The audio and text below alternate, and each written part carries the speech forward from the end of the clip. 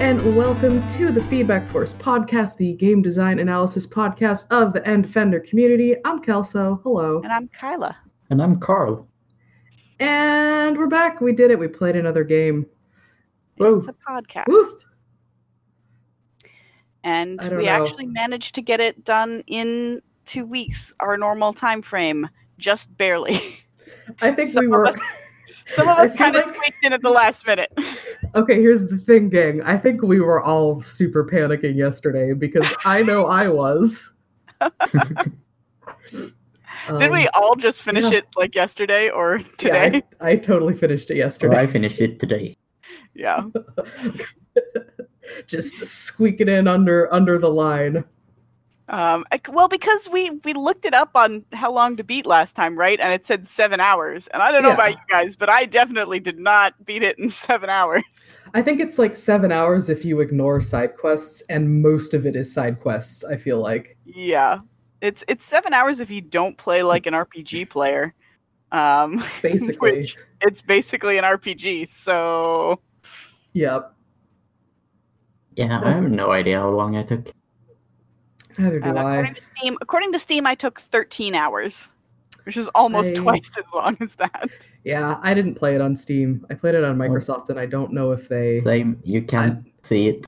Yeah, okay, I didn't think you could, which is annoying. Oh well. That's a nice, metric to have available to you. And I get annoyed when I don't have that. But yeah, I guess it's surprisingly convenient. You would think it's entirely I don't know, some weird narcissistic thing where you can track the 1,000 hours you put in your favorite game or whatever. But it is really kind of a good metric of okay, how long did I play this? How long through this am I? How long is this compared to other games? Yeah. Surprisingly useful. It is. Or you can see your shame. Or you can see your shame / how many triumph 1,000 hours you have in of your 1,000 hours. Yeah. Clicker games. Yep. I have my most played game. I think is only 400 hours. Let me see if that's true. I think you can see that in your stats somewhere. Games. Is it under I think it's under profile. Yeah, it's under games. Profile. Yeah. Most hours on record. Peggle Knights, 462 hours. Damn.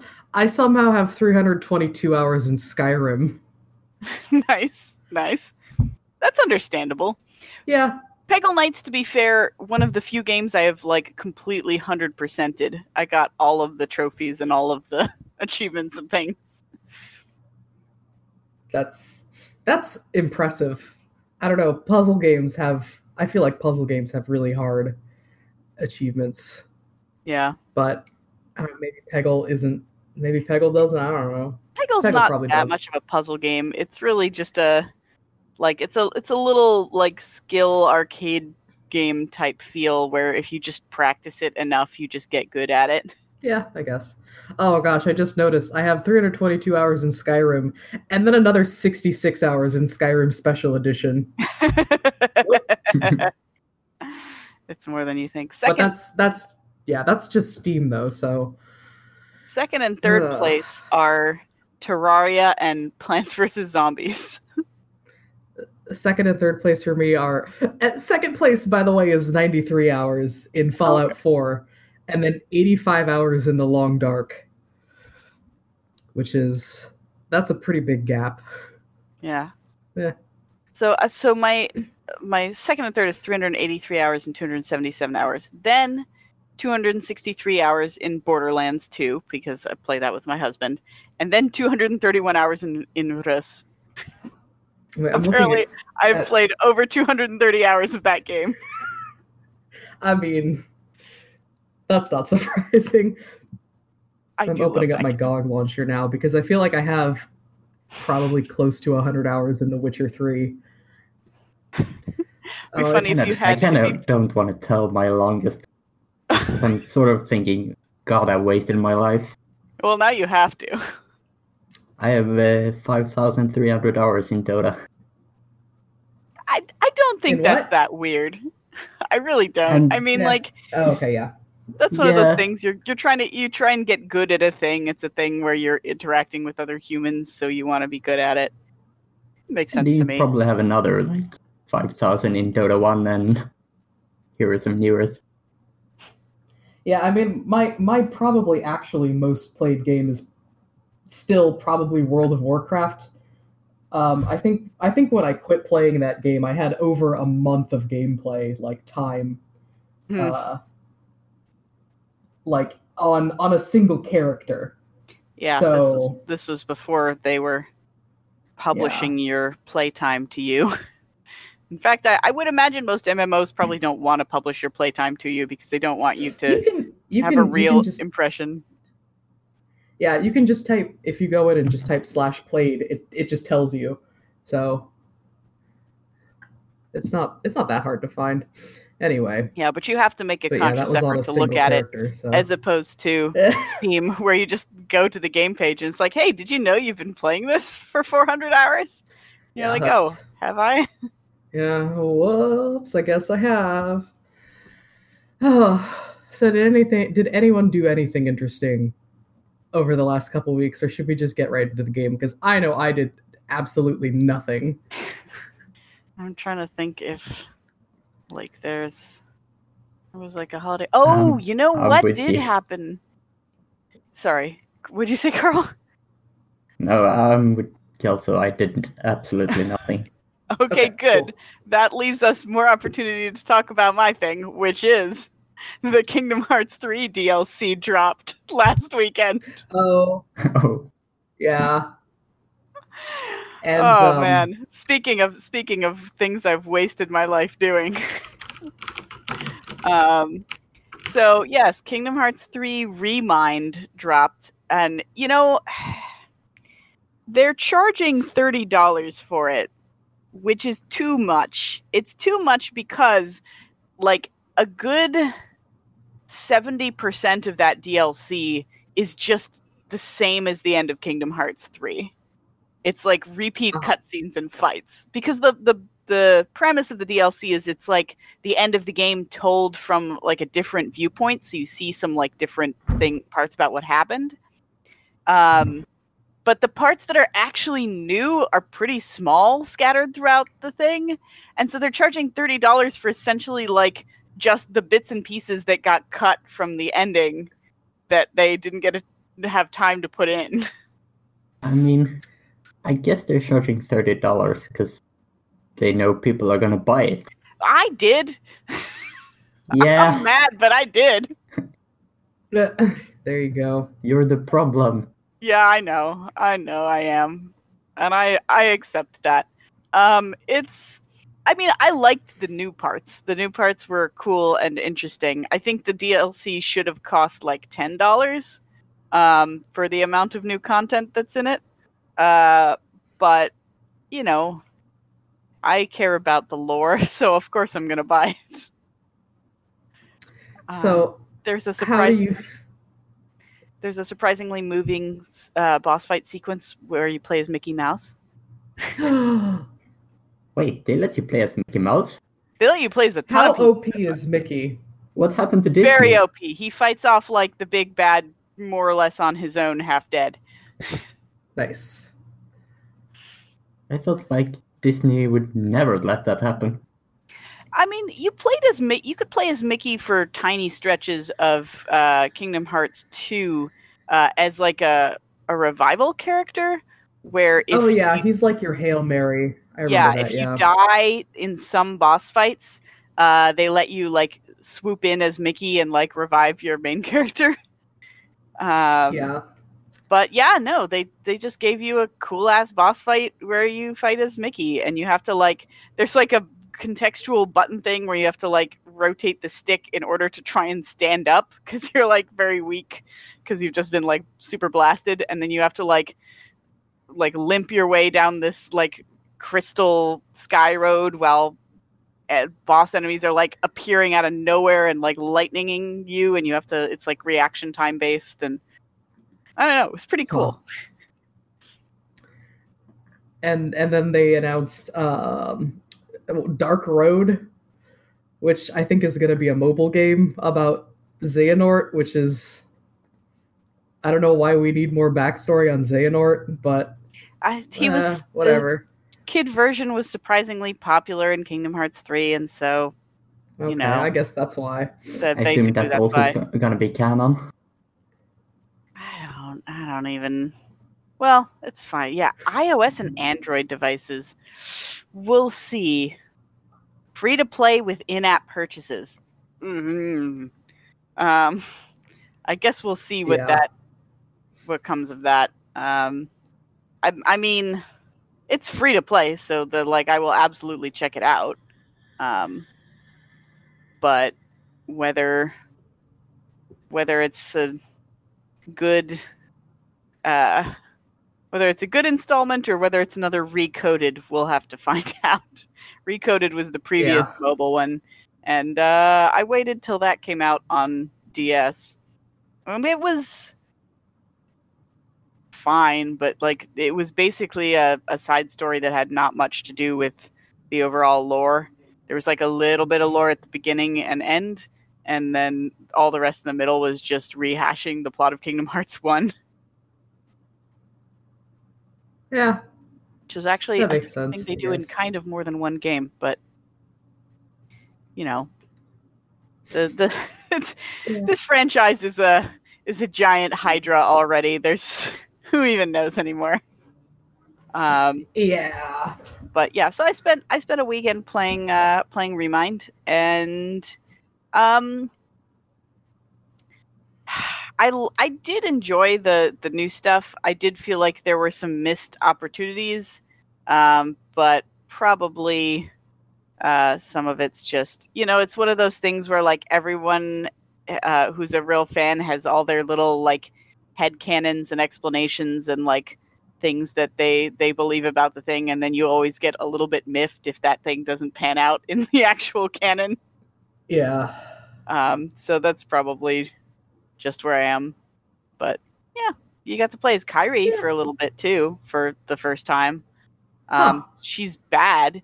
And I hate her animation. She's okay in terms of she's not as good as Sora when you're in that boss fight.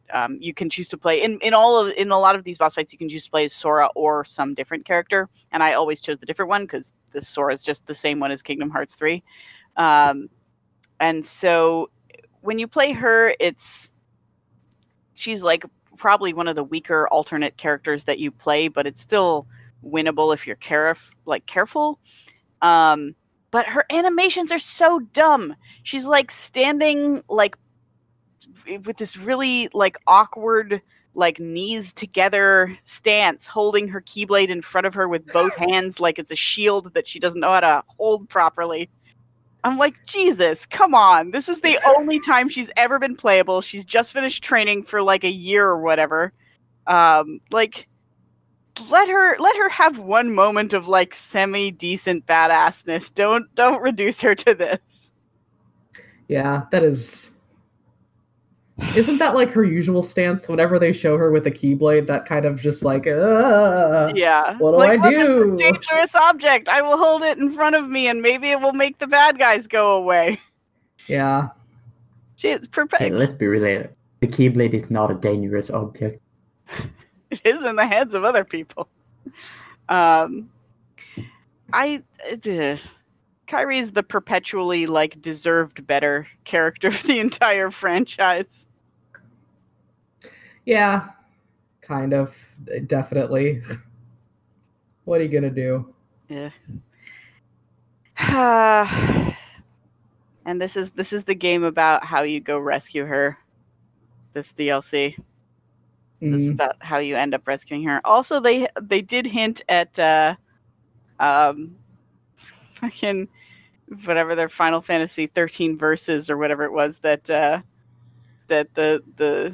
guy in charge really wanted to make. Yeah. That he's fulfilling his fantasies with his random Kingdom Hearts characters instead. Yep. That's good. Oh, by the way, that one-off joke from the Toy Story world, we're making that the next game, and it's okay, sure. Yeah, I saw that was the post the post game cutscene, which is great. I forget what it's called, but yeah, I know what you're talking about. Yeah, Yozora is the name of the character. The name of the fake game is Verum Rex, which I think means true king. Oh, yeah. Which, is also maybe a Final Fantasy 15 yeah, probably a little sour bit. grapes type reference. Oh, it's hilarious. I hope he goes like full on with this and like these become recurring characters, because I just find it like really funny. It's just another head for the Hydra.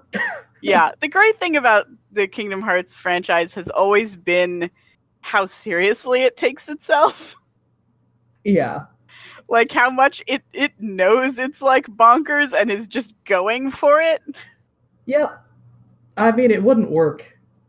Yeah. If they like lampshaded everything. Yeah, it wouldn't work if they didn't commit.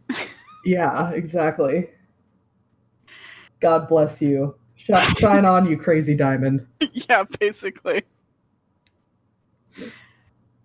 Okay, that's me. That's what happened to me in the past 2 weeks. We can talk about the game now.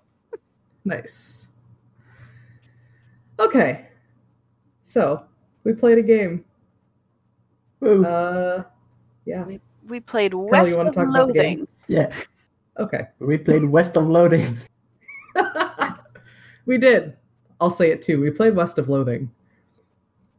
I jumped. Now we have all said it. By developer Asymmetric from 2017.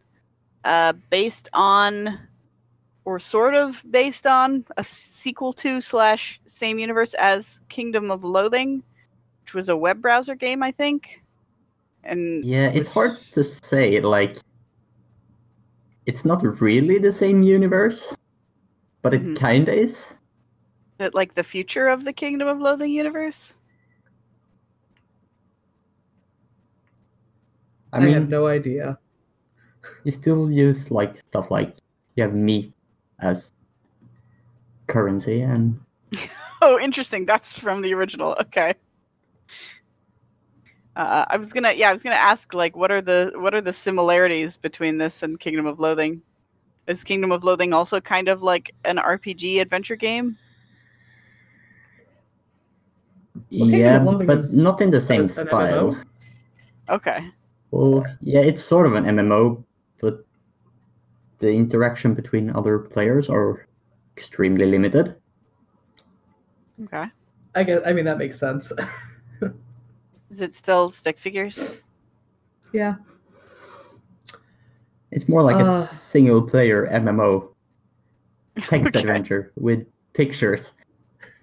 And puns. So do they not have the like and puns cool smooth stick figure animations that they have in this one? I don't think there's any animations in Kingdom of Loathing. Okay. That's a shame because the animations are very good in this game. All right, yeah. So West of Loathing is a Western. I was gonna say a Western RPG, but I don't mean like an RPG from the West. I mean an RPG about the Old West. Also an RPG from the West. Turn-based RPG. Also kind of like heavily adventure gamey, I felt. There's maybe a fine line between adventure game and like RPG side quest. But it feels adventure gamey, and maybe we can try and suss out what exactly that difference is. We could try. But the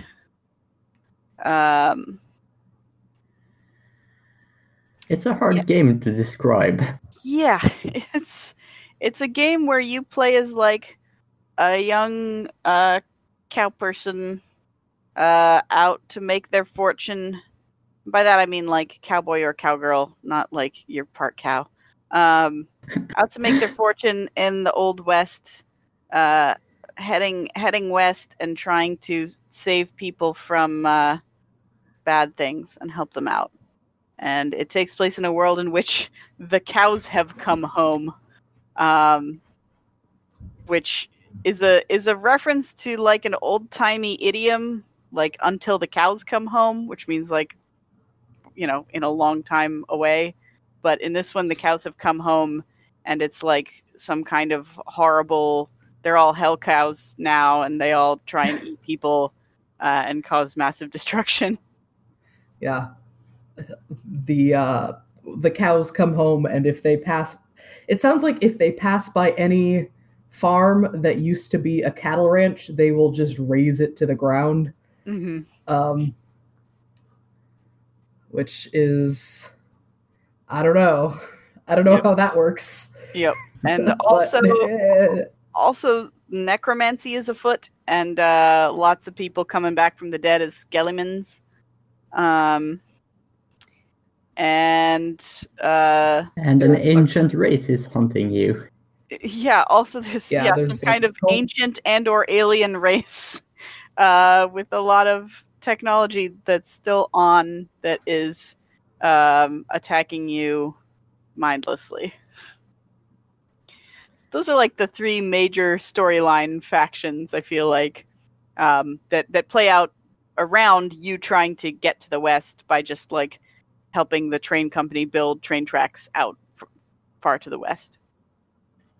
Yep. That's the actual goal of the game, but any of those other three factions, you can sort of participate in their storyline along the way as much or as little as you would like. And there's like a billion other tiny side quests. Yeah. Just everywhere you go, really, there's a side quest. Mm-hmm. And so the combat is broken up in a true RPG style. You have like a ton of stats.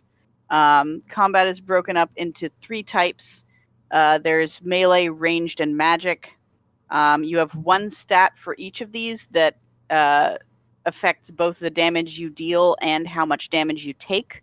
So you can't actually just concentrate all your experience into one stat, because then you will take a ton of damage from the other two damage types. So you've got to be a little bit balanced at least. So those stats are muscle for melee, mysticality for magic, and moxie for ranged attacks. And then you also have grit, gumption, and glamour, where grit is HP, which is exactly what you would expect. Pain tolerance, which is how many battles you can lose before you have to start the day over and you lose all your buffs. Because every time you lose, you get mad. And then sometimes eventually you get so mad you pass out. You have to go home. Yep. Then you have gumption.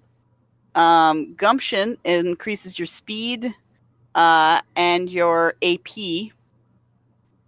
I should say grit also increases your stomach capacity, which is how much you can eat in a given day. So gumption is your speed, your AP, which is basically like your stock of points that let you do special attacks in battle. And your spleen. Spleen is potions? How many potions you can drink, I think? Yeah. Which is separate from alcohol. But sure. And then glamour gives you increased meat gain, which is like how much meat you get when mining meat or things like that. Increased item finding, and +1 liver capacity per level, where that affects how much alcohol you can drink. And those are just like buffs, the alcohol. And then you've got like a freaking billion other little stats that are special skills you get and special attacks you can do and things like that. So at the beginning, you get a lot of skills. There are a lot just of from skills. Just from doing anything, really. Yeah. If you do any one thing enough times, there's probably an ability associated or a skill associated with it. So yeah, and there's like in combat skills that you can level up, and out of combat skills you can level up, and there's also out of combat perks which you can't level up. They're just like a static thing that you get that's like some kind of passive bonus. Such as, for instance, Silver Tongued, which gives you increased moxie, which you can get if you plate your tongue in silver. Yep. Ooh, I do not have that one. It's good to get because it's expensive, but once you have it, you can immediately talk the silver plating guy into giving you a refund. So yep.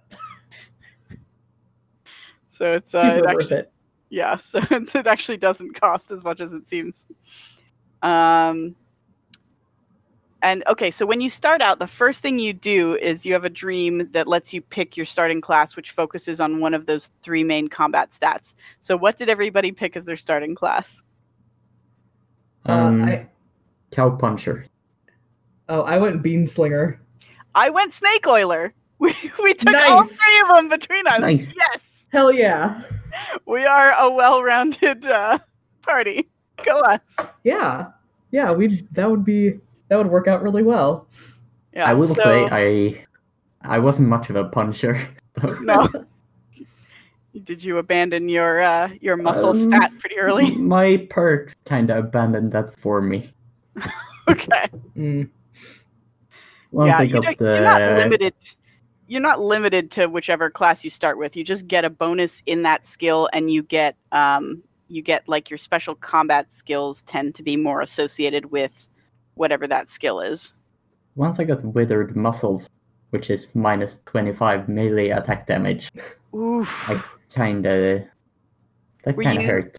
Do you get that from reading the necromancy textbooks? Yeah, I read every single book. I stopped the first time a necromancy textbook gave me a negative buff. Because like the first one I got was like white hair, which is like minus something moxie, and I'm like, ooh, no, I need my moxie. I'm not going to read any more of these.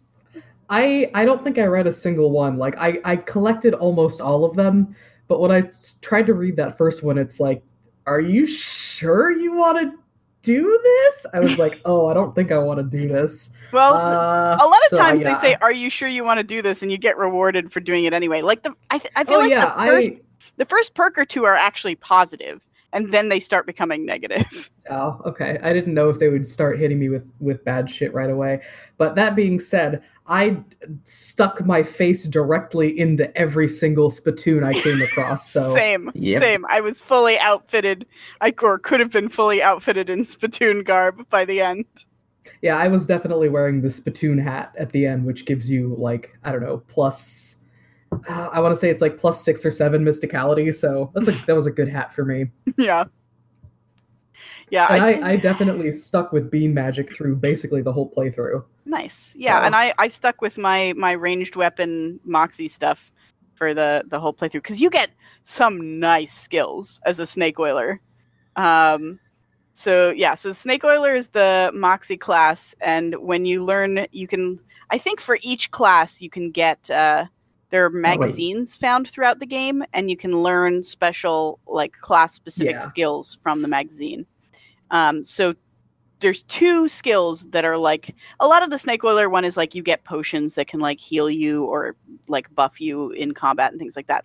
But the 2 best Snake Oiler ones are Shootin' which is you shoot some number of bullets randomly into the air, and then they just, like, fall down, and they can hit or miss. But you can like shoot up to 9 bullets that can randomly hit things on the field. And Fan Hammer, which is you shoot, it's 3 for most of it until you fully level up, and then it's 4, just 4 shots at one target. So if like I can do, by the end of the game, I was doing up to like 200 damage with one Fan Hammer. And it's like it's 3 AP, but it's not one of those once per combat ones. You can use it as much as you have AP. So I maxed up my AP to like 12 AP so I could do 4 Fan Hammers in combat, and that takes out basically anything. Nice. Yeah, the bean slinging gives you basically bean-based magic. So you start off with Bean Shield, which ups your armor, and a single target hot damage attack called Lava Fava. Nice. And then you get an ability that, let's see, hang on, I've got the wiki. Okay, so you get Bean Shield and Lava Fava. You get Bean Golem, which just summons a giant bean that will fight for you. I don't know, my Bean Golem never got that strong, so mostly I had one where you can summon a snake into your party, but I never used it, so... Yeah, Bean Golem, I never got that strong, so it mostly just, ate a few hits, which is fine, because then I didn't have to take those hits. It gives you, let's see, Butterbean, which is a debuff for your enemies. Use the Old Bean, which gives you a pretty sizable buff to Mysticality. Bean Wall, which puts up a wall of beans to deflect some ranged attacks. And Great Northern Blizzard, which is a all enemies cold damage. Ooh, that sounds good. And then your, I think cow punching, you get leather working, and snake oiling, you make potions. With bean slinging, you get master cookery, which you also get an ability that lets you see bean ore in mines. So you mine the bean ore and then cook the bean ore into armor. Okay. So that's how that works. That might sound weird to listeners, but keep in mind that normally in those mines you mine meat ore. So yeah, it's less weird than it sounds. Yeah. God, mining was a big source of my experience early game. Because Minesplainer gives you a lot of XP. Minesplainer, my favorite perk in the game. Mm-hmm. So Minesplainer you get from trying to explain how a bunch of mining machinery works that you don't really understand, and then if you go all the way through with it, in this game you get a lot of rewards for finding and reading text, basically. Yeah. So if you find the options that let you read more text, then you get rewarded. So if you go through all of this fake machinery explanation, you get the perk Minesplainer, which gives you more XP for mining. Yeah. So good. So also, that reminds me, who did you guys pick as your partner? Well, first I want to hear from Carl about what are the good skills associated with Cowpuncher. Oh yeah. So I didn't use much of the Cowpuncher stuff, but you got Beef Up, which increases your muscle. Mm-hmm. You got First Aid, which heals you. You got Haymaker, which that actually I used a lot. It stuns the enemy and deals quite a bit of damage. Nice. And then you got Bull Stomp, which is an AoE. You got the old 1, 2, 3, which deals 1 million damage to a single target. Nice. Cool. And you get Menacing Moo. Or I think that's a Cowpuncher, yeah. What does that do? Which it reduces muscle for the enemy. Oh, okay. Nice. Yeah, that does sound like they're a very sort of combat focused, just deal damage in a variety of ways sort of class, which I was going back and forth. I had a hard time picking what I wanted my starting class to be because they all sounded interesting. All right, so yes, so in once you leave home, the first little small town you go to, Tutorial Town, you get to choose a partner to bring along.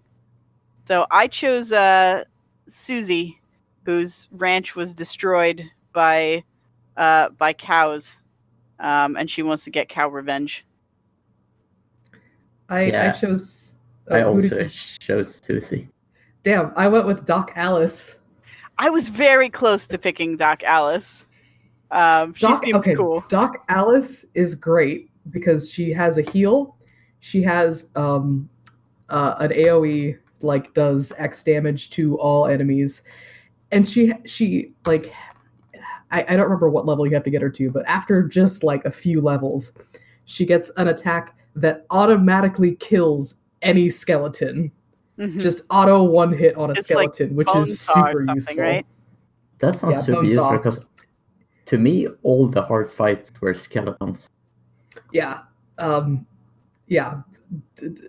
Alice, great. Because, I had to fight a lot of skeletons. Yeah, Susie's stuff is not amazing. She has a pretty high damage, just single target rifle attack. She has a move that can stun an enemy for 1 turn, which is like lassoing them. And then she's got build cover, where she can temporarily she can like put up a barrier in front of you that it's like a carpentry thing. She just like quickly builds a little wooden barrier, and it deflects all ranged damage, but it instantly dies to any melee hit. So it's basically a bean wall. Yeah. So if you only have ranged enemies, then like that's great. But if you have any melee enemies still standing, it's not that useful. Yeah, that makes sense. If I do another playthrough, I'll probably try Doc Alice, because I was going back and forth because they both had like interesting stories, and I wanted both of them to come along, but yeah. The big question is, what horse did you pick? Man, I'm so mad about that. Which horse did you pick? What? I picked the normal horse because I hadn't finished saving all the horses before I picked. And then I went and saved, and then I found the dark horse. I'm like, I would have totally picked the dark horse. I did pick the dark horse. The dark horse is great because it lets you run from random encounters on the map, which is very nice when you just want to get to a place. I don't remember what horses there were to pick. There was the ghost horse. There was the normal horse, the dark horse, the crazy horse, and the ghost horse. I picked the ghost horse. Let me look and see what does the ghost horse give you? I don't know. Hang on, let me look. Can you see what the horse does? Yeah. Okay, normal horse has no effect. Yep. Pale horse, the ghost horse gives you additional random undead and next max books encounters. So that's probably why you had to fight so many skeletons.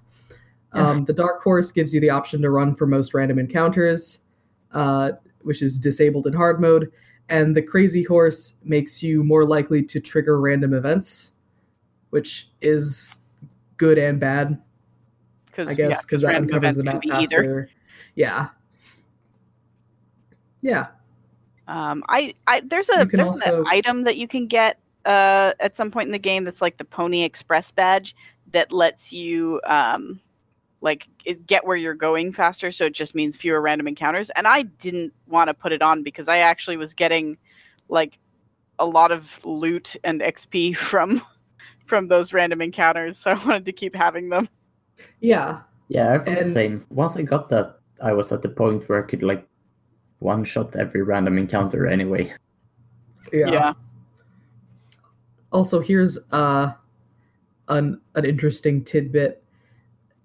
So you can comb and feed your horse if you have apples, carrots, or peanut butter. If you are kind enough to your horse, you get a perk called Friend of Horses, which gives you +1 speed, which I didn't do that. I combed my horse a few times. I never figured out that you could feed it, though. I didn't realize you could do either of those things. Yeah. The pale horse and the dark horse are female. The normal and crazy horses are male. The male horse name defaults to Tim, except on the Switch where they default to Yoshi. The female horse defaults to Tina, except on the Switch where they default to Epona. Aw. So that's horse knowledge. That's cute. Yeah. No, I named my my normal horse Norman. I think I named my horse Baby because I didn't want to think of a name. So Baby. Yeah, I don't remember. I was fine with my horse. I was just disappointed that I made the decision uninformed. But yeah, so the way the game works is that there are a bunch of different locations on the map, and at the beginning it's just a big empty map. And as you talk to people or wander around on the empty map, you discover locations, and then you go to those locations, and they can have a variety of things. They can be mines where you can go mine meat, or they can have they pretty much all have some kind of story or narrative association with them, even if it's very short. And they can be like people's farms, or there's like a carnival at one point. There's, there are other towns. It's a circus. It's called a circus, but it's more of they say something like it's really more of a carnival in one of the like text things or something like that. Yep. It's what else? There's some outdoor areas you can find, like the mountain or plains or well or things like that. Most of the mines, if you dig far enough down, you'll find the like ancient race technology in the basement somewhere. And your goal is just to help a bunch of people. I never got very far in the like ancient alien stuff, and I kind of wish I would have. I don't know how far I got. I ended up because I had some time today, I actually just went on the wiki and looked at stuff. Yeah, I was doing that a lot as I was going, so I kind of cheated. Yeah, a lot of the ancient alien stuff is kind of elaborate and a pain in the ass to do, so I just gave up. It's much easier once you can speak the language, because then the stuff the machines are saying actually kind of makes sense. Oh yeah. So there's once you get batteries from, so there's a professor actually, and he helps you learn about this ancient technology. And first he gives you, he builds a machine that lets you fabricate effectively keys for their technology, and then he gives you a machine that lets you fabricate batteries. And once you get batteries, you can start putting batteries in monoliths, and every time you put a battery in a monolith, you learn 3 new words. Oh. And eventually there's one of the little places you can go is the education facility. And once you get there, you can use the punch cards that you get from El Vibrato enemies to just learn words. By the time I found that place, I had so many punch cards, I just instantly learned the entire language. Nice. I might go back and do some more of that then. Yeah, I really like the whole punch card mechanics. Or learning little pieces of words. Yeah, it's every simple punch card gives you 3 simple words, and every complex punch card gives you 3 complex words. And then you can go around and actually read what's on the various computer screens of this ancient technology. And you learn a little bit about, you don't actually learn anything about it. It just tells you what to do. But there you find there's a subset of machines that talk about powering the Roberto containment apparatus. And so if you power all 3 of the Roberto containment areas, then there's a crazy noise that happens, and you get a special hat. And also you get in the end credits, the world does not end in 400 years. Oh, that's good. I feel like I should definitely do that then. So you never really learn what this Roberto is that they're containing, but you contain it. That sounds like it's probably for the best. That was the hat that I ended up. I didn't get it before I did the first end game, but I was close enough that afterwards I just went back quickly and got it. Yeah, I powered up 2 of them, but I don't really know where the third one is. Yeah, it's like there's Roberto Containment East and West, and then there's some like positronic something or other that has to be brought online. And then there's like a central control area where it's like, would you like to turn on Roberto Containment? And you can be like, yes. And then it's like crazy noise and flashing lights, and you get a crown. It's a nice crown too. I don't think I finished either of I didn't finish that, and I also didn't ever resolve the necromancer subplot. That was the only one I resolved on my own without help. Nice. I could not resolve the cow one. That had too many steps. I did end up resolving it with the wiki, but yeah, I'm looking at the map now, and I never at any point during my playthrough found the necromancer's tower. Well, I had collected so many clues. Okay. And it never appeared. So I don't know if I didn't collect enough clues. Were you reading the necromancy book? Oh, do you have to do that? Yeah, that might be it. There's a book in your inventory, and every time you collect a clue, it goes into the book. Oh, yeah, no, I got that. Okay, so once you read the book, it summarizes the clues that you've collected and shows you where the thing is. Huh. Maybe I didn't collect enough clues? I don't know. Maybe. I felt like I collected a lot of clues, but no. There's something about like ley lines and hell cow energy, and you have to talk to the mushroom people. And so the last time I read the book, it just popped up. Huh. There's a lot of stuff. I'm checking my inventory and checking quest items, and there's a lot of stuff where I have no idea what they are. Yeah, so I think one of the things that makes this feel very adventure gamey is kind of the way they do items, in that you find a lot of like weird items that you're not sure what they're for. And then, like, later on, you'll meet someone who needs that weird thing. And it's like, it sends you down a story quest of some kind. Yeah, you find a guy that is a cactus, and then you find a person that wants to fall in love with a cactus. Yep. That's a very adventure gamey sort of thing to happen. Cactus Bill is his name, I think. I don't remember. And then, Cactus Bill at Olive Gardens. He drank too much, and he turned into a cactus, right? Yeah. Is that what happened? I forgot. And then he's always drunk because he's metabolism.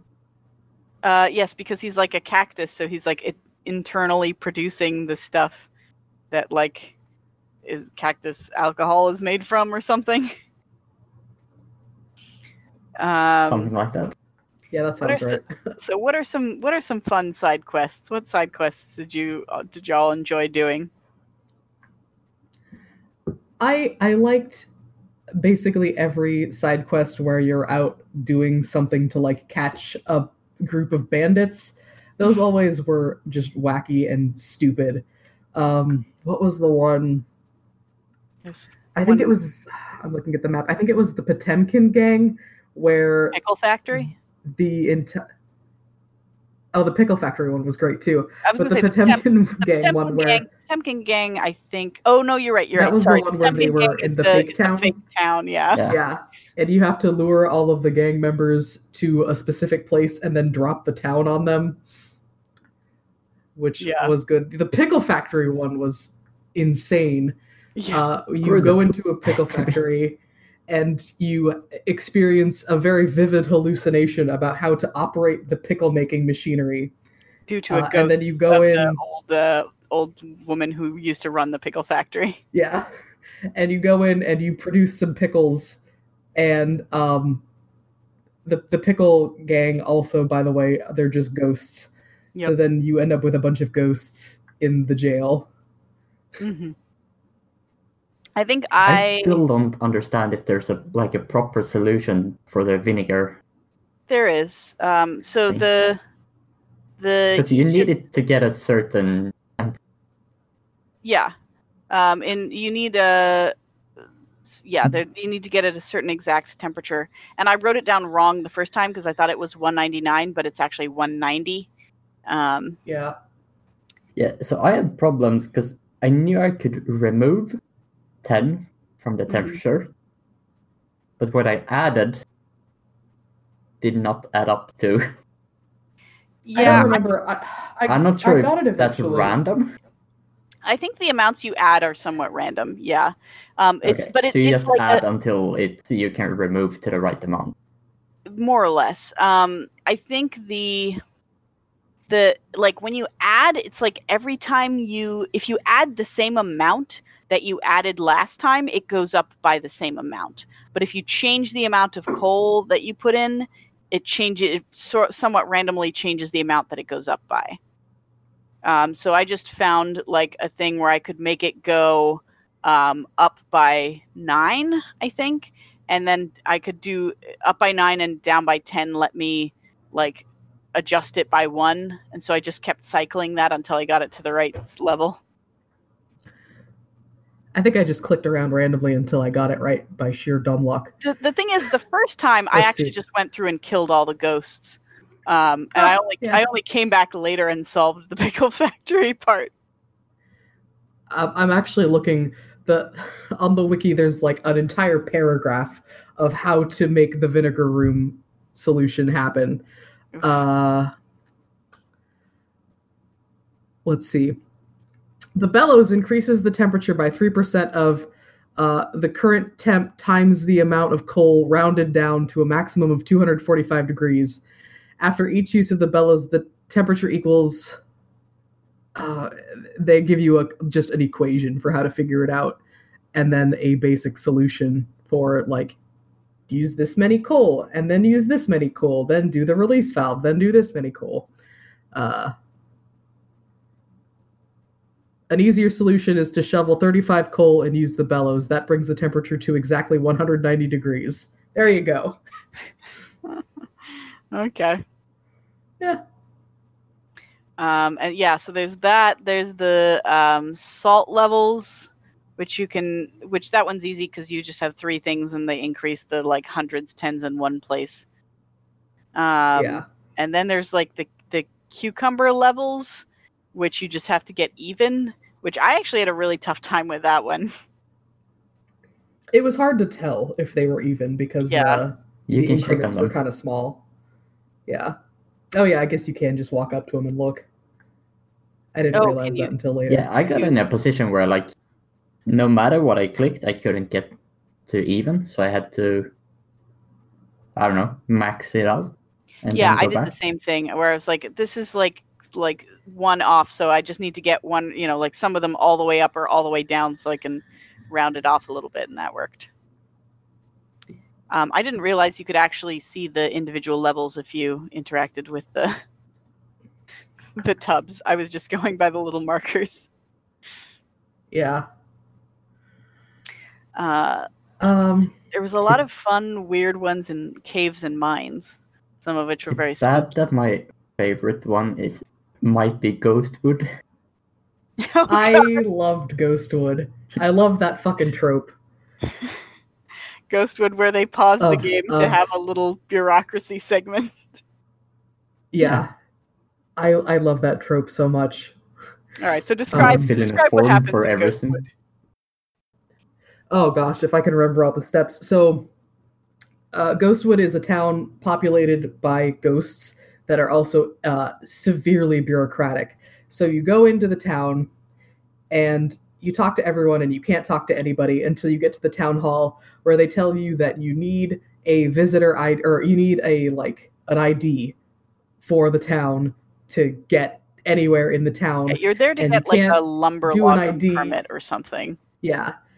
You can't get an ID unless you have a number 3 pencil, and you can't get a number 3 pencil unless you have an ID. So you get a temporary ID that expires in 3 seconds, and then eventually you find a number 4 pencil, but the number 4 pencil doesn't work. So you find a pencil sharpener and sharpen down 75% of the number 4 pencil, which, because of a loophole, is technically a number 3 pencil. So then they let you have an ID card, and then you have to go to the records, and it basically ends up just being a very long, not necessarily a wild goose chase, because you do eventually achieve your objective in getting the logging permit. You have to go find like the history of the logging thing, which means you need to go to records, but they don't have it in records, so you have to go to like adjacent records, like adjunct records, and then you have to. And then he can't give you the file because the papers are loose, so he needs a stapler. So you have to go like requisition a stapler. And then he staples getting a form for it, and each time you do this you have to like give your first name, last name, middle name, and like location of birth. Or first name, last name, middle name. But it has to match up every time. I think my name ended up being like Pico Edgelord Goldthwaite. I believe was what I find it. I went with my actual character's name, which was God, what did it go? What was the random name I generated? Just like Josephina Danger something. Now I have to open up the game so that I find it, because Oh yeah, it's actually. Wait, does it change your middle name, or did I just pick? I don't think you have a middle name until that point. Until that point, there are other bits where, like, you jokingly say, "Oh, Danger is my middle name." Really? Yeah. Yes. And I don't know if it actually adds that as your middle name. Well, my middle name is Danger. Yes, same. No. My middle name was Edgelord because in the Ghostwood section, I said that my middle name was Murder, and the lady called me Pico Edgelord Goldthwaite. Aww. So I just stuck with it. Yeah, I was Josephine Yates was my character's name. I just named my character Danger Big Yates. Idiot. So there's that. So you get a stapler, and then they once it's stapled, you can take it to the other department where they put it in a folder, and then you take the folder, but then it turns out it was stapled wrong, so you have to get a staple remover, and then you remove the staple, and then you can give them the papers, and then you have to wait 3 days. Yeah. First you have to get like a signature from another the mayor. town. Oh, yeah. You have to go get the signature from Breadwood. And if you don't get your pencil back from him, you have to go back to Breadwood to retrieve your pencil. I don't know if you have to do that. You do. It's you can only write on the ghost forms with the ghost pencil, so you have to go all the way back to Breadwood. Yep. And then you have to wait a couple days, and then finally you get the thing. Yep. So you can't do that quest in super hard mode, because super hard mode you're supposed to try and finish in 1 day. Oh, yeah. I guess you don't have to do all of the problems in Breadwood. I think you only have to do like 3. Do you have to do any problem in Breadwood? I think you have to get it. Oh yeah, maybe there's probably a way to not do them. But... Apparently, there are 3 different bridges you can build. So the main central plot. I built a necromancer bridge. Oh. Okay. So yes, there are 3 different bridges you can build. And so the main thrust of the game is that you're trying to get this train west. So in the first one, you have to get a bunch of dynamite to blow up some rocks. And then the second one, you have to build a bridge across a canyon.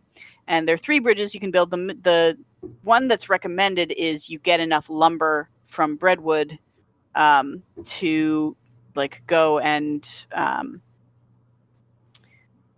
just build a wooden bridge. But there's also I didn't know that the third one was necromancy. That's good. There's a necromancy bridge. There's also, if you speak El Vibrato, there's a machine where you can fabricate a bridge. Huh. And so you can make an El Vibrato bridge as well.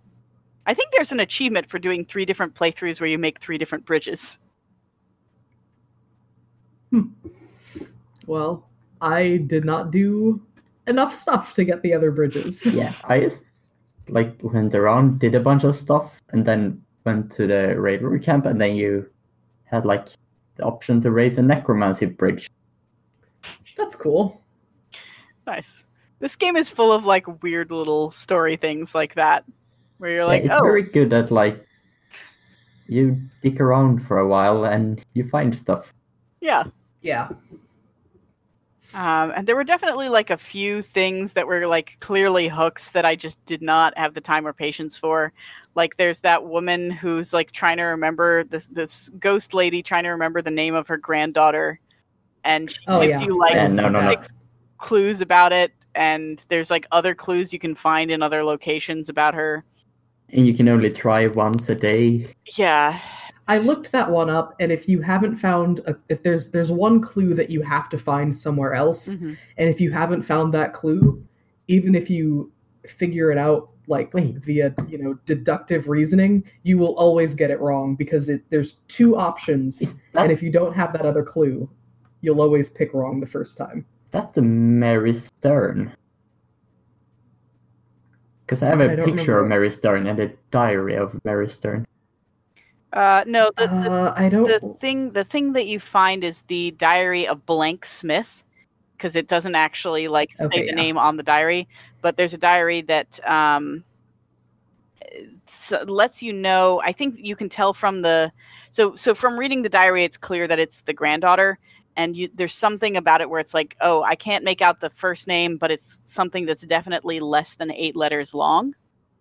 So I guess that's the last clue that you need. Yeah. Yeah, I hate those kinds of puzzles in general anyway, so yeah, I saw that and was like, nope, I'm not doing that. I have written down the all of the things that she tells you.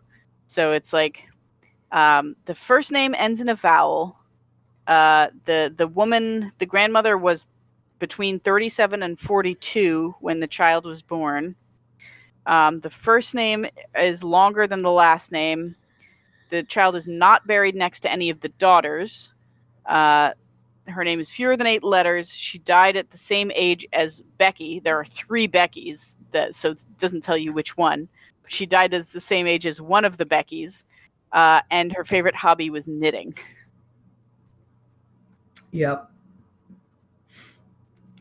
Yeah, I got to that graveyard and was I just didn't care. Yeah, there's another puzzle in that same graveyard about a tontine, where there's like 3 graves and 3 pieces of keys and like some what look like letter scrambles or something. And I also did not bother with that. Yeah, I didn't bother with that one either. There's the other graveyard, the military cemetery, where there's a big, long, involved puzzle there, which I later looked that up on the wiki and just went through it. Is there a puzzle there? Yeah, let me find it real quick. I know there's like 999 graves, and there are a few of them that have like special stuff in them. Yeah, let me go to that puzzle. Okay, the puzzle. The first puzzle plot is plot 11. It gives you some Morse code, and every time you get to a puzzle plot, you have the option to say a word for the departed. And so the word that you have to say is always like a puzzle of some sort that you have to solve.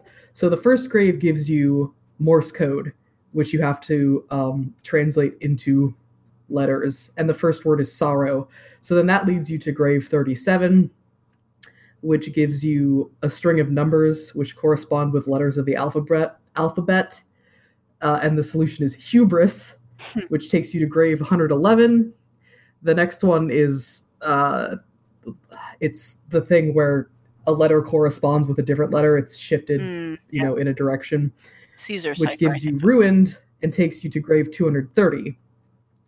The next puzzle involves reading every second letter of the epitaph, and the solution is euonym, which takes you to grave 370. This puzzle treats every letter as if the alphabet were backwards. The solution is wedged, which takes you to grave 690, which then gives you the letters in naval semaphore. Oh, Jesus. And the solution is dying with an E, like dyeing your hair, which takes you back to grave 11, the first grave.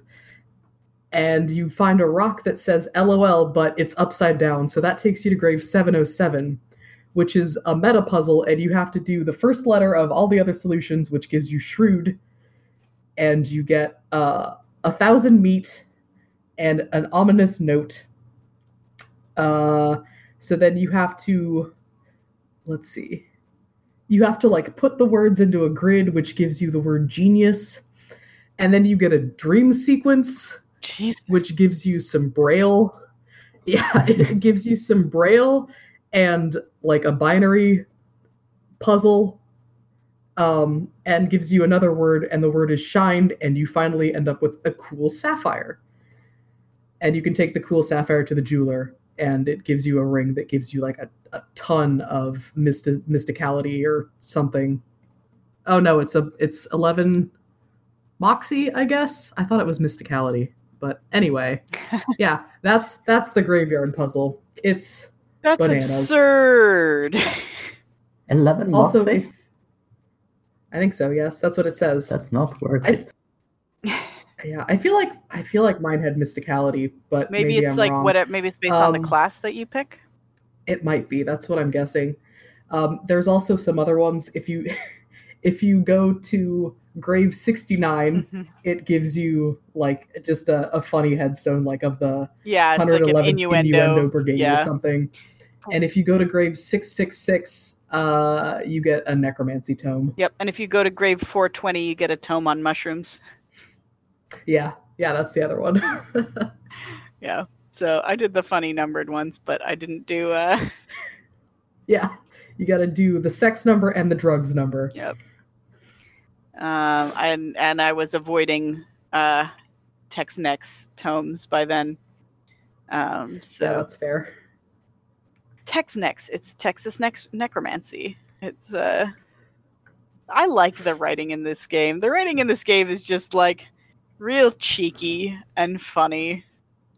And just kind of like clever, but not tooting its own horn most of the time. So Yeah.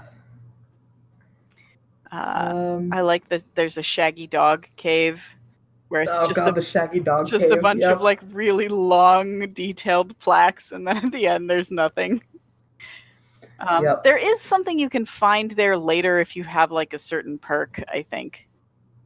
Or it's like, yeah, there is something at the shaggy dog, but it's like a much later comeback sort of thing.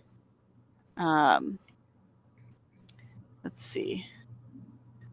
Oh, you can find an El Vibrato monolith.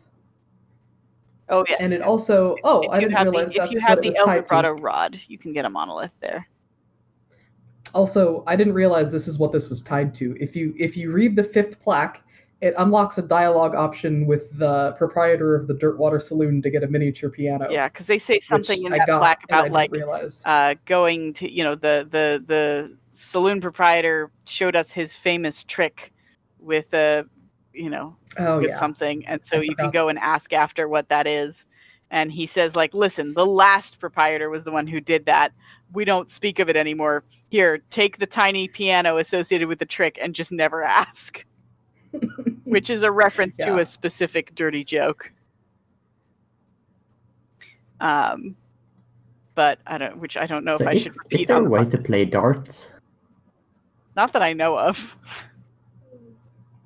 There are no town darts. has like a dartboard. You're never allowed to play darts. Oh. Yeah, I never asked. Actually, I did asked ask, about the and darts. he's like, "Oh yeah, no, we lost all the darts for that dartboard." Oh well, I guess that's it. There's then. also a dart in the next town, and there's just a sign next to it that says like "No darts, sorry." In the town of Frick. Frick is the name of the town you get to, or something. Is that right? Okay. Or something like that. And then when you get Frisco. Oh, Frisco. All right, because it's wink wink, not San Francisco, but the final boss is Emperor Norton, who was a real guy who lived in San Francisco a long time ago and just declared himself the Emperor of the United States. Interesting. Okay. Yeah, if you get your train all the way west, then a crazy man from Frisco hijacks it, and then you have to do like a little train fight sequence, which by the time I got to, I was so ludicrously over-leveled for that it was not difficult at all. Same. Yep. Also, he puts like a spell on you, which makes you... Oh, the antivirus, where everything looks like hexagons. Yeah. I was stuck with that so long. You didn't get the jelly bean? I kinda forgot that I had enough mysticality or moxie now to finish. Oh yeah, no, I also had not done the jelly bean stuff before I got the antivirus, and then So did you have to do all of the or did you have to do the whole jelly bean thing? Well, yes. So it costs like you can buy it. Yeah, it costs like 6,000 meat. Yeah, and every time you do one of his quests, the price drops, and if you do all of them, it drops to 1 meat. Oh, okay. I had done them all, so. If you have a perk that gives you minus 50% meat, you don't have a lot of meat. Yeah. That's true. Is that a thing you got from your necromancy tomes? That's your punishment for doing necromancy, Carl. It's 50% less meat and 50% less item find. Oof. That's rough. Yeah, that's I hope you get some good perks from those necromancy tomes. That's a steep price. But I ended up doing all 3 of them, even though I could probably have bought it by the second one, but I was like, if it's going down anyway, I don't want to spend more meat than I have to. So I ended up helping him out. So there's one where you have to go and just beat up a bunch of bandits. That one I had to put on hold at first because they are quite strong. Yeah, I would have had to put that on hold, except I blew them up with dynamite. Nice. Oh. Yeah, you do end up collecting a lot of items over the course of the game that, like, for some, like, really tough combats, I was like, just use the items! Just use all the items! Oh, wait, no, I'm looking at that now, and I remember how I solved that, and it wasn't fighting them. I, at some point, got the honorable perk, so if you have the honorable perk, you can just scold them, and they see the error of their ways and go away and give you the jelly beans. Oh, man. That's good, because that's a tough fight. Maybe I could blow them up because I had the Ruthless perk. Yeah, you need, let's see, it says you need Dynamite and Ruthless, so... What does what's, like, do you get Ruthless from? You kill, like, people in the tutorial. Okay.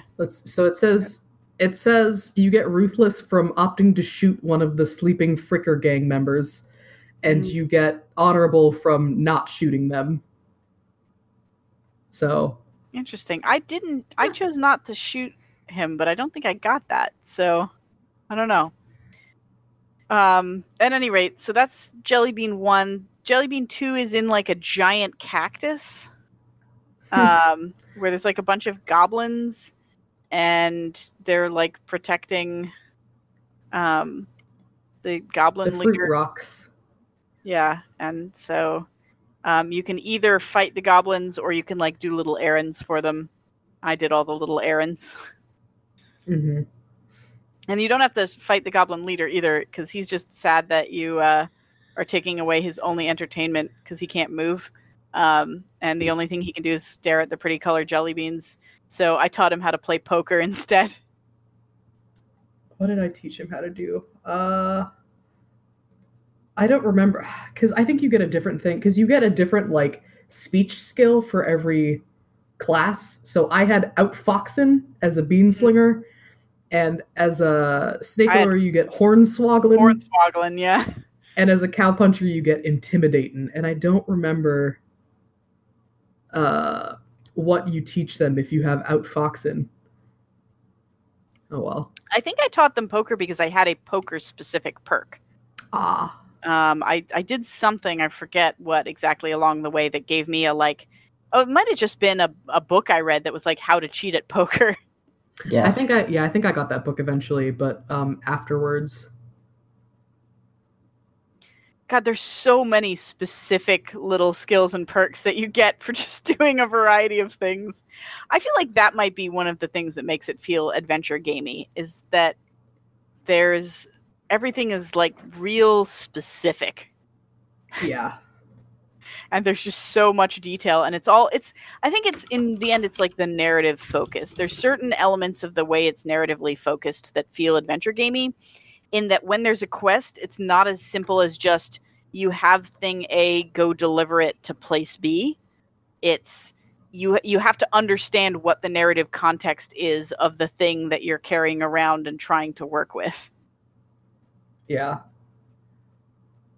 Speaking of dumb perks, did either of you read the Stupid Walking book at the very beginning? Yep. So did I.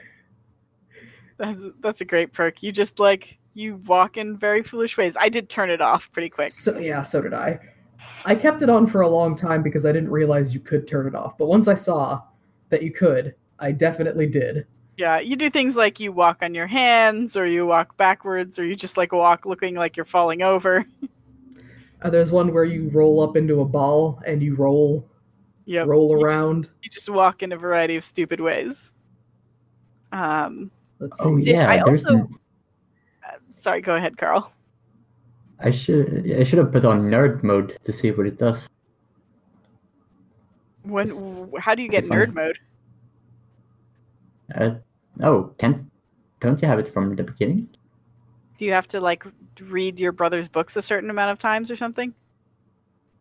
I think I don't know. I don't know. I definitely had nerd mode. Oh no, you're right. I remember there is it's just like a setting in the options that's nerd mode. I did not. There's a bunch of stupid settings. I think maybe I did turn that on. I don't remember if I did or not. I did. I did turn off pretty quickly the one that auto sets your XP and lets you basically levels up for you. I did that for the first few levels, and I'm like, oh, I want to choose my own, so I turned it off. Yeah. There's also a colorblind mode. Oh yeah, I saw that. I think it says colorblind mode, and then in parentheses, you never know. Which it's the joke is that the game is in black and white. It's a black and white game. You also can turn on. You can get if you send a postcard to your brother, you get a postcard back, and that unlocks nostalgia mode, which makes it sepia tone and black. Cute. Yeah. What else? I'm looking at a list of the perks now. I had as an snake oiler, I had the foraging trait where I could just forage items from plants in the wilderness. Oh, nice. So what do you like? I had that as well. I don't think that's. Yeah, you can learn it from a book eventually. I think there's all three of the unique class traits eventually you can get from books. I don't think those are class traits. I think those are just a dialogue option where it's oh yeah, what do sorry, you want to learn? What book you choose at the beginning. Yeah, because I went with lock picking. I should have gone with lock picking. Man, lock picking is great. I needed to. Yeah, I needed to get that as soon as I was on the hunt for a lock picking book pretty early. Yeah, that was the last thing I learned. Lock picking is great, and I picked that one because I know that anytime there's a game with pickable locks, I get so mad if I can't pick the lock. So yeah, that's fair. Yeah, lock picking and safe cracking. Yeah, I go hard on lock picking in basically every game with that as an option. That's totally fair. I think I found it pretty early because the traveling merchant, what's her name? Amy, Anne. I don't remember. Daisy.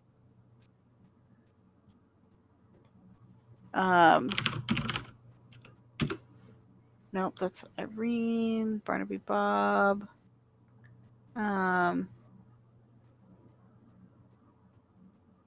Yeah, I don't remember her name. I want to say it was Mary, but that might be it. That sounds right, but who cares? Alice? No, Alice is I don't know. At any rate, there's like a wandering merchant lady, and sometimes you can randomly encounter her going between areas of the map. And she sells sometimes books, and she was selling a lockpicking book, and I was like, thank God. Wanderin' Sally. Wanderin' Sally. That's the name. Pretty far off. Yep, that's fine. So there's a dedicated wander button in this game where if you go into the map, you can hit the wander button and then it just wanders you around until you get a random encounter or event. I really appreciated that. That was a great addition. Useful. Yeah. That's just such a user-friendly little thing. It's like, hey, you want to grind and like have some random encounters, or you want to like keep trying to have random encounters until you get a specific one? Here's a button that's just like the grind button. Yeah, and then there will be some like locations in the game where there's just always a fight happening where you can just do a fight, get some experience. Infinitely fight, and they're basically one for each type of enemy, which is important because your partner levels up based on the enemy type they fight. Yeah. It has to be whatever enemy type sort of matches them thematically. I don't know what it is for the crazy bar guy, but so Doc Alice only levels up from fighting skeletons. I know that much. And for Susie, it's only like Hell Cow and Hell Cow adjacent enemies. Let me see. I don't know what crazy bar guy is. Maybe it's Vibrato. Yeah, could be El Vibrato, could be Snakes. Oh, this says. Oh yeah. Crazy Pete only levels up from finding random things during random events while wandering. Interesting. So okay. That sounds. That sounds like kind of a pain in the ass, but. Yeah. So I guess the nice thing about having Snake Springs, which is just a river of snakes, and you can fight infinite snakes, is that as a snake oiler, I have a briefcase full of snakes. And every time I fight snakes, the briefcase's venom and medicine levels go up. And then whenever I want, I can just dip into the briefcase to get potions of venom or medicine. Oh, that's cool. Based on how much it's got. So fighting snakes just gives me like infinite health items, basically. Yeah, I almost went Snake Oiler, but in the end, are so good because you can like buff your gear with them. Yeah, skins. I put for a long time I had the prototype Stetson with a black coal snake band on it, which ups your moxie. And so I had like an additional +3 moxie, and it's already like a +3 to everything hat. Prototype Stetson was good. You get that from cracking the safe at the hat factory. Yeah, I never got Safe Kraken, so Safe Kraken is just another form of lockpicking, basically. Yeah. And then in the final part, I got if you get like the rainbow snake skin, it's like +3 to everything, or like +6 to everything, or something absurd. I have a +3 to everything. Yeah, +3 to everything. Yeah, so I put that on the El Vibrato crown that I got. Nice. There's you can apply a bunch of different things. You can apply silver plating. That gives you like different things depending on what you plate. But for hats, it's like +1 AP. You can sharpen like your weapons. I think you can do something to your guns too that improves them once. But I forget what it is. But there's a lot of little buffs. This is a game that feels really good because there's a lot of little things you can do to gain things. You're always getting something, whether it's like, new levels from your experience stuff, or new perks, or new items. There's like new abilities. It's you always feel like your character just is constantly growing and improving. Yeah, and it's like when a lot of times in the world you'll come upon interactable things that you can only interact with if your muscle or your mysticality or your moxie is at a high enough level, and it's so easy to just like swap out your gear and take a potion, and you like there you go, you've got a high enough level. Yep. Yeah. So Jesus, this game has so many buffs. Yeah. Yeah. I'm like my characters. I have like about 15 of each muscle, mysticality, and moxie. Yeah. But Yeah, my current is like 80 plus in each of them. Yeah, exactly. There's one potion that you can get. It's not a potion. It's lemonade in the buffalo pile, I think it is, which is like that weird buffalo cemetery place. It's a place where they're building buffalo soldiers, which is a skeleton with a buffalo skull on it. And there's a puzzle involving making a potion using milk, ichor, and blood. But then there's just a fourth tank that's just lemonade. And if you fill up a beaker with lemonade, it gives you like a plus 15 to everything buff for the rest of the day. You can only make it once. Yeah, so you can only get that potion once, but that is a great potion. Yeah. So, yeah. Seriously.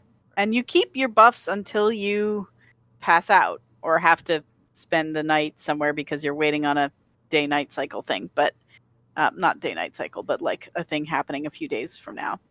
Mm-hmm. There's a reason that they limit your stomach space because there are so many foods and all of them buff you in different ways. Yep.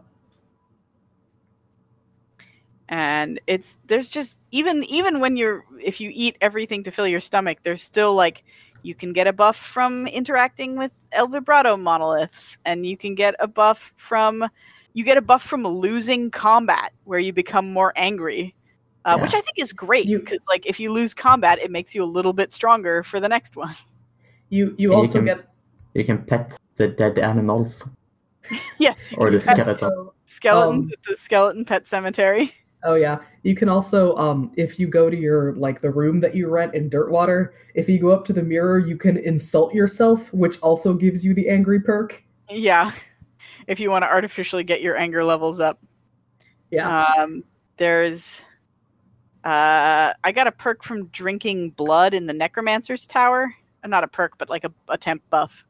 Forget what that did, but it was actually really good. It was like +4 to all stats or something. Nice. Oh yeah, we didn't talk about the Necromancy Tower. The Necromancy Tower had probably what was the hardest fight in the game for me, which is just 9 skeletons. And it's not so much hard because any one of them is really powerful. It's just that there are so many that they get a lot of hits off on you. Yeah. I did manage to beat it with some. I did some grinding on Hell Cows to buff up Susie. And then I used a lot of items. Yeah. But yeah, so that's an interesting. There's like a bunch of skeletons, and then as you go up, there's like some stronger skeletons, but fewer of them. And then at the top, the Necromancer is just like a withered old corpse that you basically just touch and it turns to ash. So it's actually kind of an anticlimactic battle to kill the Necromancer. It's hard to get to him, but once you do, it's fine. Also, apparently, if you become the Necromancer Lord yourself, then if Doc Alice is your partner, she will just leave you forever. Yep, yeah. She's upset at you. I read about that on the wiki. I was like, whoa. Yeah, I had an interesting experience with skeletons.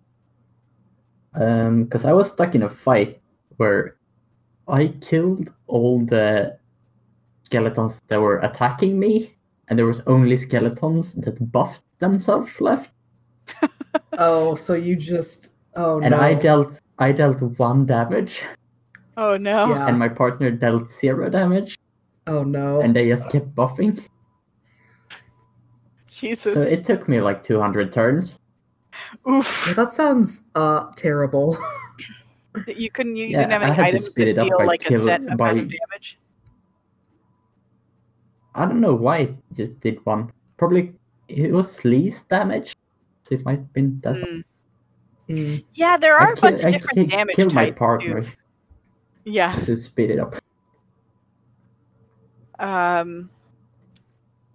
Yeah, I can see that. There are a bunch of different damage types. There's like physical damage type and then spooky damage type. But then there's also like stink damage and hot damage and sleaze damage. It's like I don't understand what all these differences are. Yeah, and there's like hot damage and cold damage. Let me see if I can find a list of all the damages. So I think the reason why there's so many damage types is mainly, well, I'm not going to say mainly, but it's definitely like because they were in Kingdom of Loathing. Oh, interesting. Interesting. And because I mean, I think they all function pretty much the same. I was gonna say I didn't really notice like a particular difference. I thought like some enemies would be weaker to certain ones than others, but it's pretty much only like if you have silver stuff that's good against like the hell creatures. But other than that, you do get some resistances. Yeah, like skeletons can't be poisoned. Skill books, and also, let me find it. There's one that you get for a Spittoon Hand. Spittoon Hand gives you 20% resistance to hot, cold, and sleaze. Yep. And then there's another one. Every time you try and reach into a spittoon to find something, the text gets like more and more grossed out about how you keep trying to do this and like keeps trying to talk you out of it. It's pretty cute. Oh, then there's another one that you get from reading a Beancraft book that gives you Uncanny Presence. That gives you 20% resistance to, I think, everything: hot, cold, stench, spooky, and sleaze. I think that's all of them. And the flavor text for that is, you've delved into so many occult mysteries that you're only like 80% real at this point. Yep. So cute. So cute, this writing. I'm like, I feel like in some ways this writing has a lot in common with the way that Mike and I write. Some differences, but there is it has a certain, and we were talking last time about how the first game was sort of similar in time frame to Homestuck. But there's a lot of writing in here that reminds me of Problem Sleuth a lot. Yeah. Yeah. In that it's just like a notch or two more like clever and absurdist than it needs to be. Which I like. I like it a lot. I'm amazed that it doesn't like get eye-rolly. Yeah. Really. Because, man, it just goes like hot and heavy. Like everything is a pun or some kind of double entendre or like a cute little like hat tip to something. And I don't know how they managed to pull it off, like keeping it enjoyable. Yeah. It never feels annoying. They're either like clever enough that you go like, well, yeah, I have to give it to you. Yeah. Or they're just like stupid enough. Yeah, there's I don't know. It's always sort of like earnestly silly. It's never like mean in any way. I don't quite know how to explain it, but I think earnest is a good way to describe it. I don't know. I think my favorite joke in this, and it's so stupid because it's so simple, and it's in the beginning when you talk to your dad, and he has a hat that's too big. Yeah. And he has to, I'll grow into it. Yeah. Yeah. Yep. Yep. I think my favorite is probably the Mindsplainer perk. I really like that joke. It's so dumb, but it's just like it feels good because it gets you experience from just doing a thing you probably would have done otherwise. Yeah. You probably would have done anyways, rather.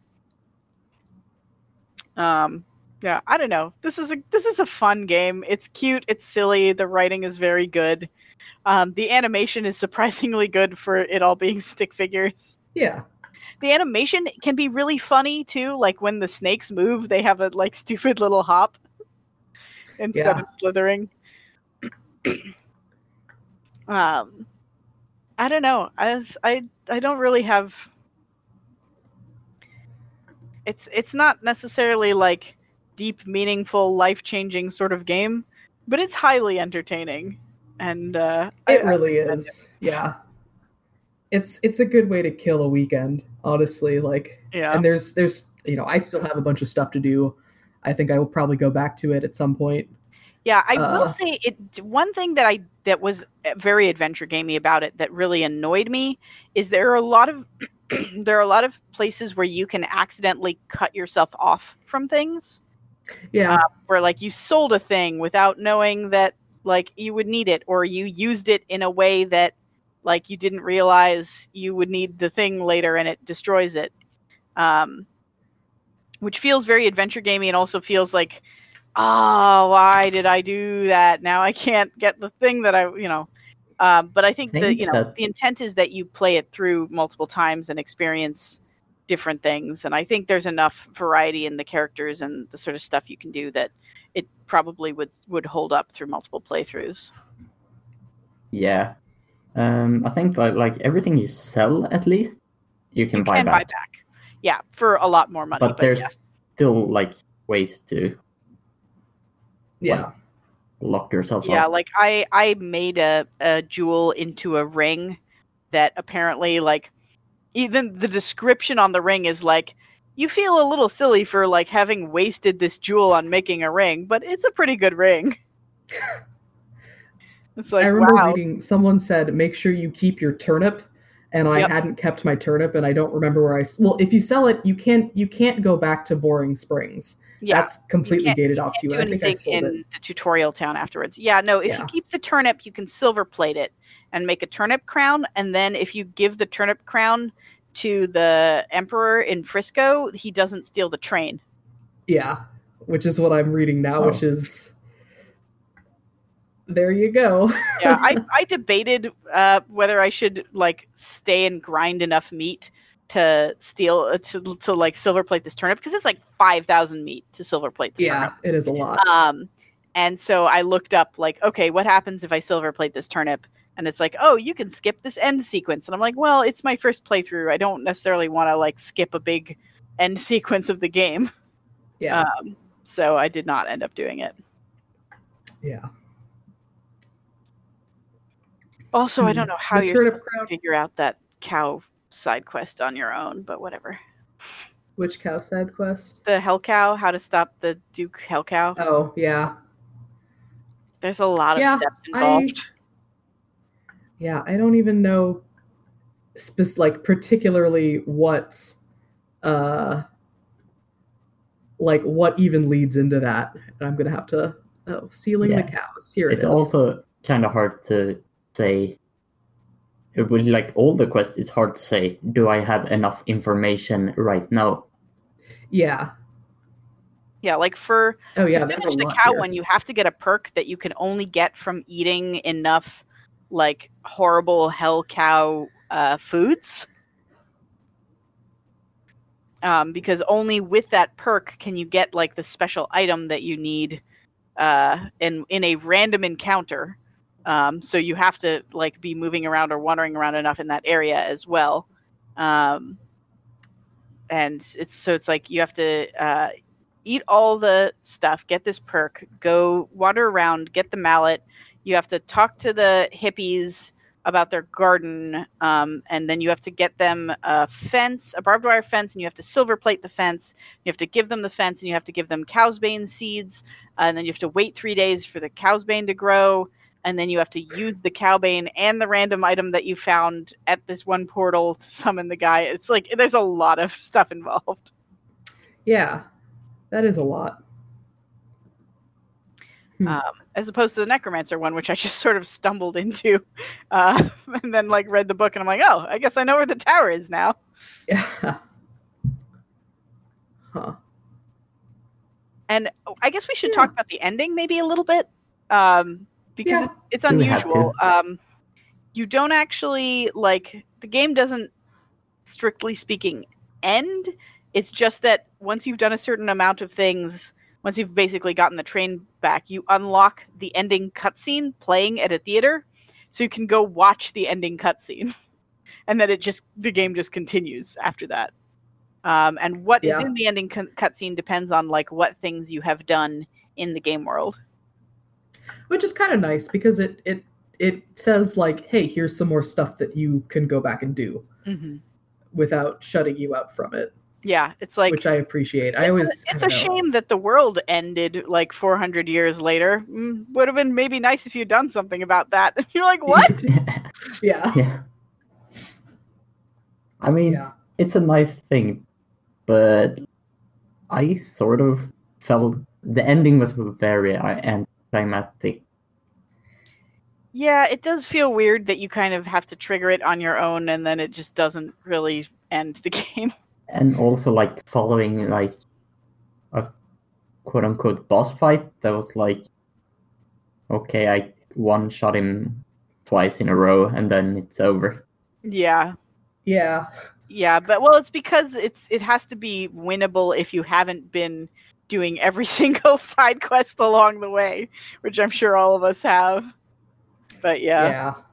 It'd be cool if that, like, somehow scaled up a little bit based on what you did, or was, had something to it that wasn't based on your level and how much damage you could do, that kind of thing. But I mean, arguably, I guess like having the turnip crown is a thing, but that only makes it easier. There's also a hat towards the beginning you can put on that apparently makes the whole game harder, but I did not put on that hat. Oh yeah, I think it's just called the hard hat. Yeah. Of course. Yeah, of course.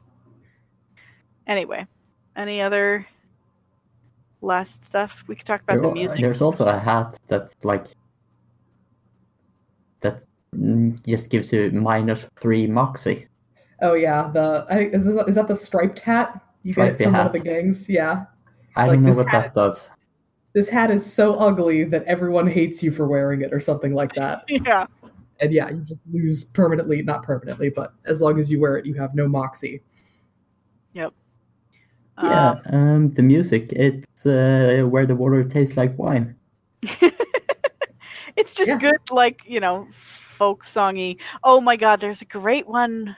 Where was it that you could, they had all of that public domain music. Oh, that was in the Hat Factory. Hat Factory, and they call it like, they don't use the term public domain, do they? They use something else? Yeah, I think they do. I think they do. Yeah, I was gonna say, let's search it, because the names of them were hilarious, and I actually really liked the little Public Domain Joe, which is Cotton Eye Joe. Yeah.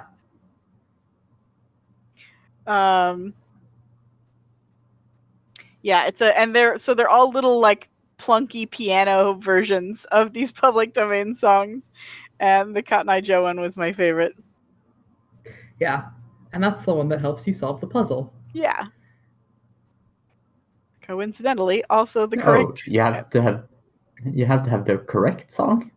Yes. Yeah, and then it makes the guy in the last room whistle. So you can see him. Yeah, we didn't actually talk about that quest. That's one of the bandit quests, and in that one, everybody's hiding in a different room with hats of some kind, and for each one, there's like a different way that you get them to reveal which one is they're hiding under, and you have to guess it correctly for each one. And one of them, you got to turn the piano on to the correct song so that the guy whistles. Mm-hmm. Because it's just such a catchy tune. Yeah. It is a catchy tune, Public Domain Joe. That's good. All right. Have we exhausted? I think we have exhausted the things. There's a lot to talk about because this game is all detail. It's like the broad strokes of the game are very simple, but there's like a billion details, and that's where the interest is. Yeah. Yeah, if you've got a weekend, honestly, I really enjoyed this one. Mm-hmm. And even without spoiling it, like you'll still get a lot out of it because it's all in the individual writing, which we haven't really said much of at all. Yeah, absolutely. I wasn't like sure how this one was going to shake out, like if I was really going to enjoy it, but yeah, I really, really did. I'm glad we played it. Yeah. All right. I think you are also very much looking forward to the next game we're playing, right? Yeah, that was. I was trying to figure out how to do the segue, and you did it. that was a good one. Our next game is one that it's been in the hopper since the hopper has existed, and we keep saying, "Oh, we got to play this game." No, we got to wait until it's finally completely released, and now it's finally completely released. Kentucky Route Zero Act 5 came out. I'm gonna date the podcast here, but it came out last week, and it's the game is finally fully released. When did the first one come out? Like 2013. Okay, so it's been a good 7 years kind of release process. Yeah. Well, and that's the thing. I remember when the first one came out, they were talking about like we're gonna have a new act every 6 months or so, and their whole release window was just gonna be a couple of years, and it kept getting more complicated, and they're a really small team, and so it just took a long time. And I mean, based on what has already been released and what I've already played, it's super duper worth it. But now it's all there, and we can finally play Kentucky Route Zero, which was developed by Cardboard Computer, and it's on PC and I think all main consoles. I know it's on Switch, and I think also Xbox and PS4. And I believe the console version was published by Annapurna. So, of course it was. I think I said this before the podcast, but it's the most Annapurna game that there could possibly be. Yeah. But yeah, so I'm tempted to get it on Switch just because I feel like it would be a good couch game, and then I could take it with me places and stuff. Yeah. We may end up. Yeah, you're right. The Kentucky Route Zero, the first episode came out 3 years before Annapurna Interactive was even a thing. Yep. So. Yeah, so if Annapurna had existed, they would have published it immediately. But unfortunately, KRZ existed first, so they had to catch up to it later. Yep. That's fine. Yeah, so we may end up having to take more than 2 weeks to play this because it is a long game. It's 5 parts, and each part is I don't know, 2 to 5 hours, something like that. Yeah, I think the further you get, the longer the sections get. They increase. Yeah, and I think I've only played the first 2, maybe 3. So yeah.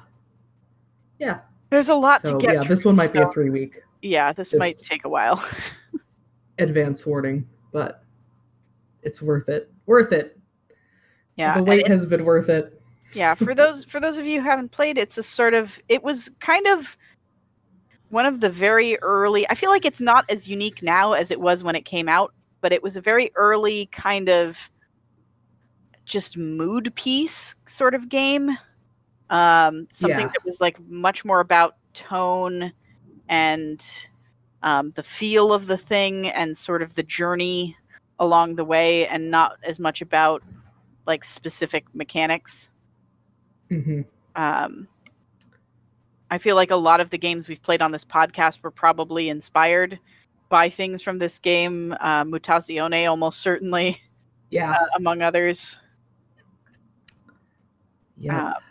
I remember reading at the time it came out an article where they talked about the dialogue choices, and they were saying it doesn't so much affect the outcome of the story as it inflects the story. It is an inflection through which to read the story. So it changes like small details rather than large things. And at the time, that seemed very revolutionary. That was like not a thing a lot of games have done. It's certainly like a thing that has become more common since. I would say like your Firewatch and games like that have definitely done it. But at the time, that was kind of a new idea. Yeah. And definitely an overdue idea because everyone was still trying to do the Telltale thing. Yeah. Where your decisions are super important, but actually they're not. Yeah. So this one was like more obviously kind of they're not. And you feel like they, you feel especially in the very beginning, it feels like they are. You're like, oh God, do I need to keep this thing for later? What if a thing happens? And it's like, no. This is not West of Loathing. This is a very different game. You don't need to hoard all of your shit. Yeah, you're not going to need that turnip from the beginning of the game.